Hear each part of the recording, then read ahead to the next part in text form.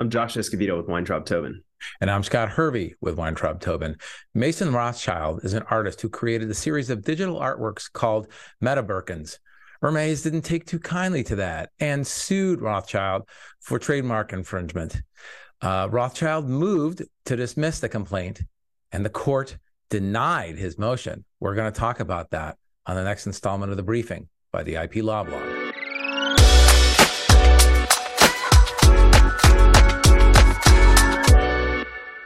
Mason Rothschild is an artist who created an NFT series of digital artworks called MetaBirkins. The artist claims that each work comments on Hermes Birkin handbags. He says that they're unique, fanciful interpretations of the Birkin bag. Rothschild claims that the depiction of each bag is a commentary on animal cruelty inherent in Hermes' manufacturing of its ultra-expensive leather handbags, and is also a commentary on consumerism. Rothschild has over 100 pieces as part of the NFT collection and has sold over $1.1 million worth in the collection. Hermes filed suit in January alleging trademark infringement and trademark dilution, and Rothschild moved to dismiss, relying heavily on Rogers versus Grimaldi. The Rogers court held that where the defendant's product is artistic or expressive, the Lanham Act must be interpreted narrowly in order to avoid suppressing protected speech under the First Amendment.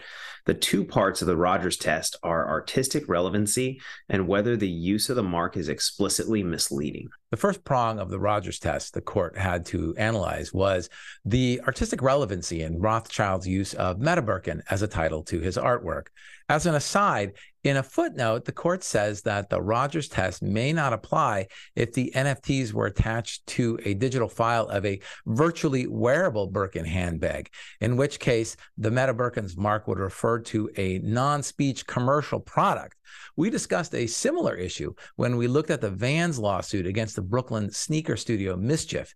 In finding that the Mischief wavy baby shoe infringed Vans trade dress, Mischief has appealed to the Second Circuit, contending that the district court should have applied Rogers.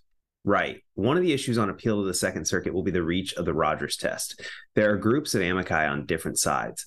One group of law professors who see sneakers as having artistic relevance, and then the INTA, on the other hand, who would like the Second Circuit to confirm that the Rogers test applies only to traditionally expressive works and not ordinary consumer products like the sneakers at issue. The INTA argues that if the allegedly infringing work is not a traditional work of authorship, but a utilitarian product like a dog toy or a sneaker, then the Rogers test's heightened, explicitly misleading test too strongly shields the defendants except in the most blatant of infringements. In this case, the court noted that the bar for artistic relevancy is extremely low and will be satisfied unless the use has no artistic relevance to the underlying work.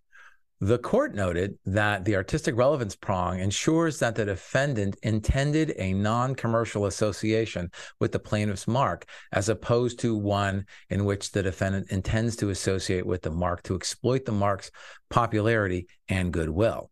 However, the court found that because the amended complaint included sufficient allegations that Rothschild entirely intended to associate the MetaBirkins mark with the popularity and goodwill of the Hermes Birkin mark, rather than intending an artistic association, the court declined to resolve at this early stage whether Rothschild's use clears the low bar of artistic relevance.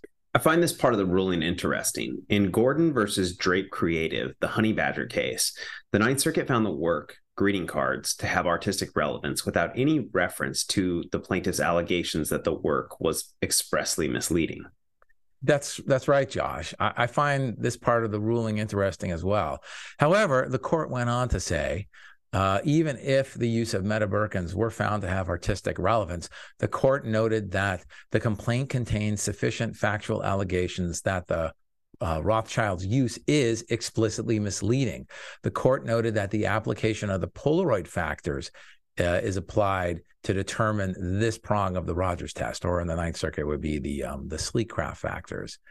So, Josh, what do you think about that? I mean, it is a motion to dismiss, and the court It's not looking at extrinsic evidence. They're just looking at the four corners of the complaint and analyzing whether or not it meets, it's sufficient on certain grounds. Do you think the court got it right here?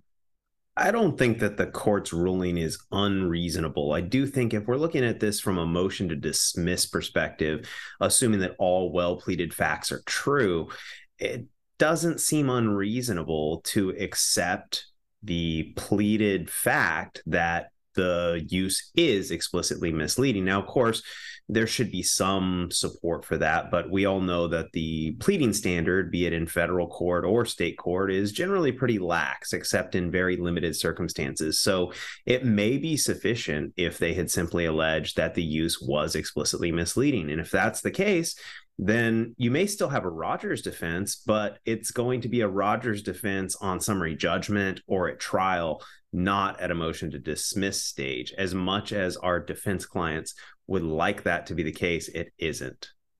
Right. And I think Rogers, the Rothschilds team, recognized this because they very quickly moved for summary judgment, arguing that discovery has confirmed that his MetaBirkins are creative expressions and that his use of MetaBirkins is not expressly misleading. This ruling on Rothschild's motion for summary judgment is set for November 4th of this year. So we will be watching it closely. That we will, Scott. And it's very interesting. Thanks for sharing. Thanks, Josh. Thanks for tuning into this installment of the briefing by the IP Law Blog. Don't forget to subscribe to our podcast. And for additional content, visit our website at theiplawblog.com. Thank you.